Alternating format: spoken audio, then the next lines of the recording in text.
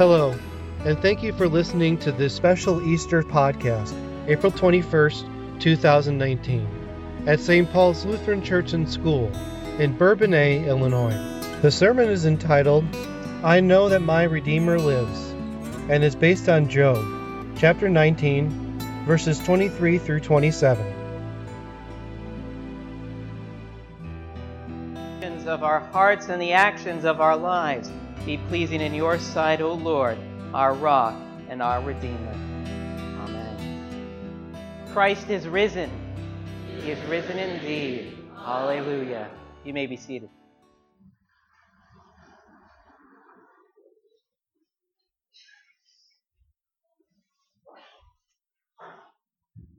I want someone to be with me. Those are words that are not uncommon at the Hannell household. I'll let you guess who's the one that would say them. It's one of our daughters, though. Whenever the children might be in one part of their house and mom and dad are someplace else working on something, there might be that moment when one of our daughters comes in and says those words, I want someone to be with me. Now, there could be a lot of reasons that she says this. Maybe she's an extrovert, a people person who just needs people to be with her. Maybe she's a little bit scared about something and wants that comforting presence of mom and dad. Maybe she just wants to make sure that we don't get anything productive done on our own without her. Or maybe it's just that we're awesome. Don't laugh. She loves us, and she wants to be with us. Well, I don't know whether you consider yourself a people person or not, but the truth is that God has made us all people persons. He's made us for relationships with other people, but most especially to have that relationship with Him. But sin is a part of our lives and a part of our world, and sin has corrupted and destroyed those relationships so that they don't quite work the way that they are supposed to. But God has done everything in His power to make sure that those relationships are reconciled, that they are fixed. See, God has heard the cries of our hearts. I want someone to be with me. And He sent Jesus, His Son, into this world of loneliness and brokenness. And Jesus went to the cross where He paid that ultimate price, dying for our sins.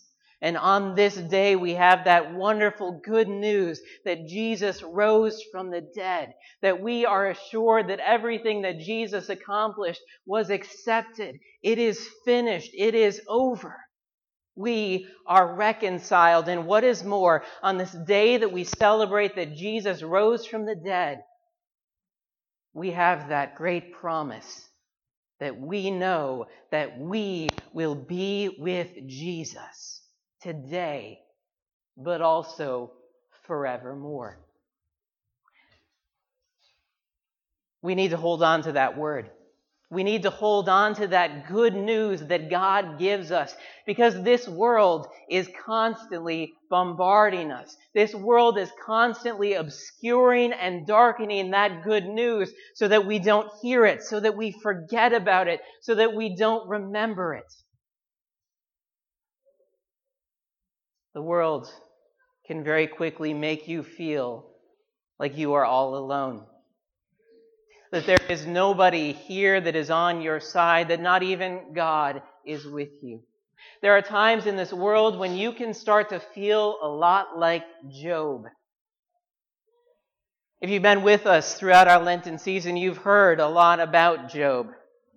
But this Old Testament figure, Job, who has come, that paragon of suffering, of that righteous sufferer. See, Job had a lot, but then Job lost a lot. Job had 10 children, but then they all died. Job had fantastic wealth. He had sheep and camels and donkeys, but they were taken away and killed as well.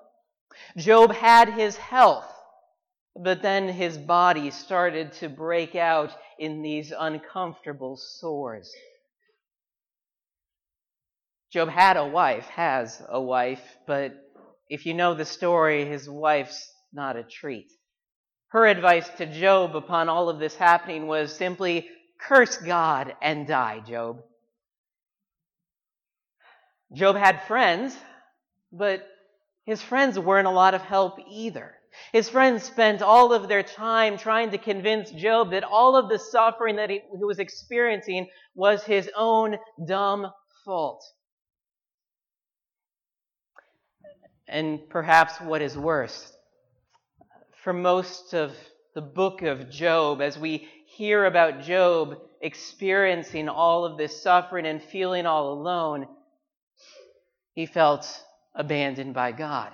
He felt like God was not listening, that God wasn't hearing him. He was crying out in his heart, I want someone to be with me.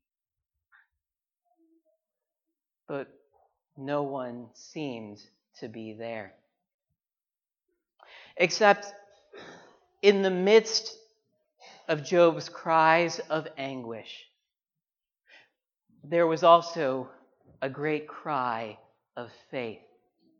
See, Job did not understand what was going on. He did not have all of the answers, but he did know that ultimately, the answers had to come from God.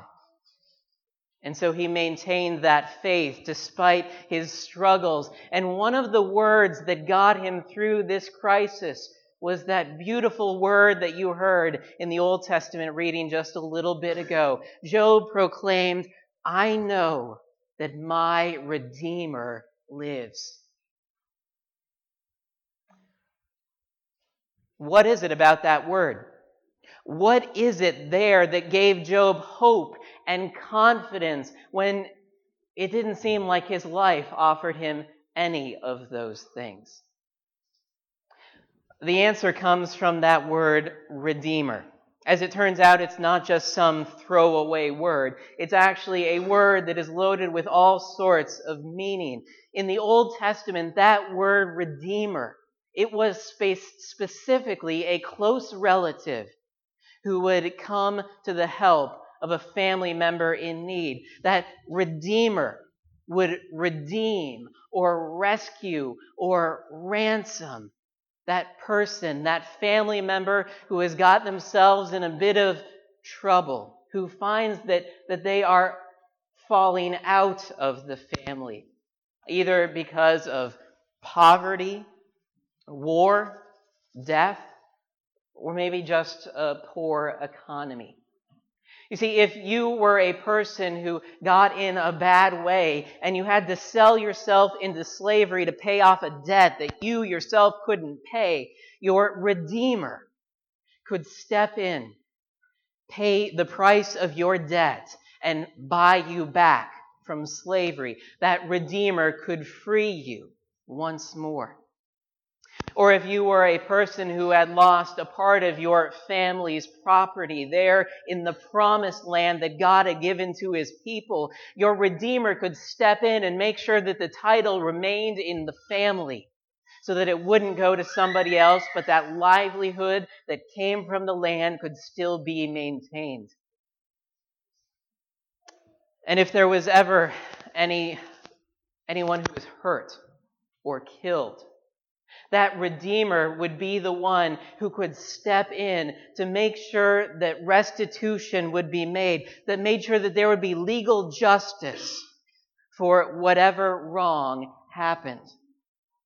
So in other words, whatever bad thing happens, the Redeemer would step in to make things right. Do you get that?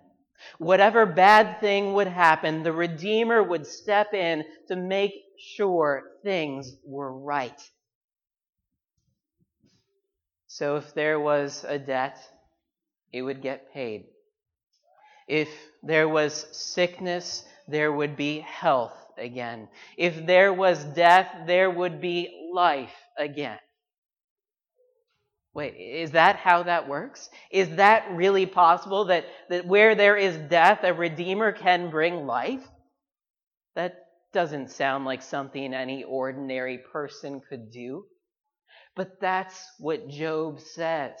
That Redeemer that he is waiting for, he says that even after my flesh is gone, after my skin is destroyed, nevertheless, in my flesh, I shall see God. I know that my Redeemer lives. I don't know if Job knew the name of his Redeemer, but the Redeemer that he professes that faith in is our Redeemer. And we know his name. His name is Jesus. Jesus is not just a mythical figure. He's not just a figment of our imagination. He's not just this hypothetical idea. Jesus is our very real Redeemer. And Jesus came for a very real mission. But what's so great is that Jesus didn't just come to see that justice would be done. Jesus came to see that mercy would be given. See, Jesus chased after us. Jesus chased after our sins. He chased after our sins till it brought him to the cross. And there Jesus paid that ultimate price, giving up his own life for us, paying a debt for us, a debt that none of us could pay, so that we could be free, so that we could have those relationships that we couldn't have without him. In other words, Jesus is the answer to that cry of our hearts. I want someone to be with me. And Jesus came. Jesus came. He came to the loneliest place of all. Forsaken by his own heavenly Father, Jesus came to death. And Jesus was laid in that stone tomb. There's no place more lonely than death. There's no place more lonely than the grave. But Jesus, our Redeemer, comes even to that place because he knows that's what he needs to do, to be with us, so that we know we will never be alone. There is no place we can go out of his presence. And 3 days later, 3 days after Jesus was laid into that tomb, the women who came, the disciples who heard the women's news, they all joined in that song that Job proclaimed long ago. They cried out, I know that my Redeemer lives. He is alive. The angels proclaimed the message, he's not here. Jesus was gone. He was alive. Death could hold him no longer. Mary and the women, they didn't see him there because he was no longer dead. He had risen from the dead. Peter and John, they ran to the tomb. Jesus wasn't there. He had risen from the dead. His disciples who were walking along the road to Emmaus, they didn't recognize him at first, but they saw him. They knew him in the breaking of the bread. And even Thomas, who couldn't believe this wonderful news, even he, when he saw the scars in his Savior's body, climactically said, my Lord and my God. Death has been defeated. The grave is no longer the final answer, and God gives to all of us that most wonderful gift, that absolute assurance of life everlasting, that we will be with Him today, tomorrow, and forevermore. There's a word for this.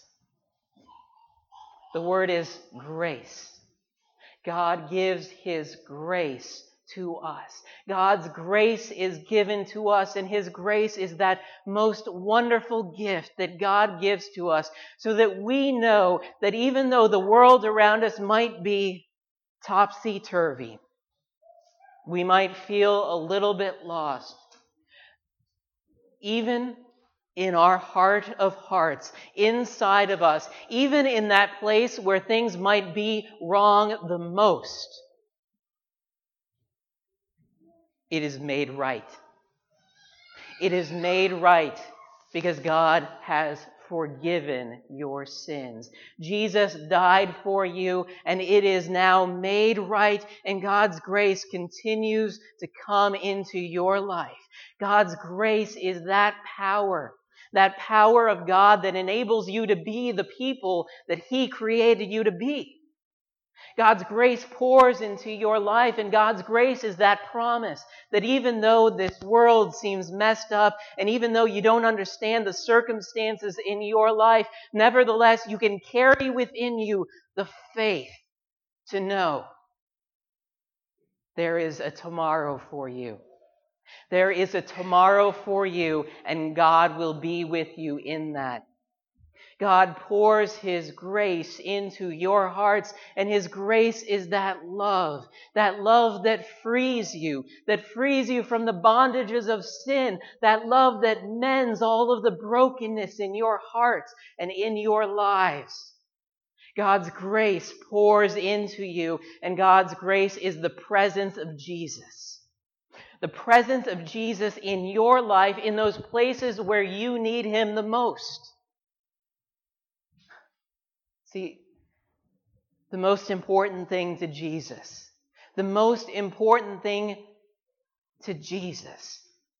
is that you would be with Him. And there was nothing that could stand in the way from making that possible. Not the cross, not that stone-sealed tomb, not even your sins. Nothing. Jesus, your crucified Savior, is risen from the dead. As we celebrate on this day, Jesus is the answer to the cries of your heart. I want someone to be with me. Jesus has answered that cry so that today, tomorrow, and forevermore, the cry of your heart can instead be, I know that my Redeemer lives. Christ is risen. He is risen indeed. Alleluia. Amen. Now may the peace of God, which surpasses all understanding, keep your hearts and your minds in that Jesus, your risen Savior. Amen.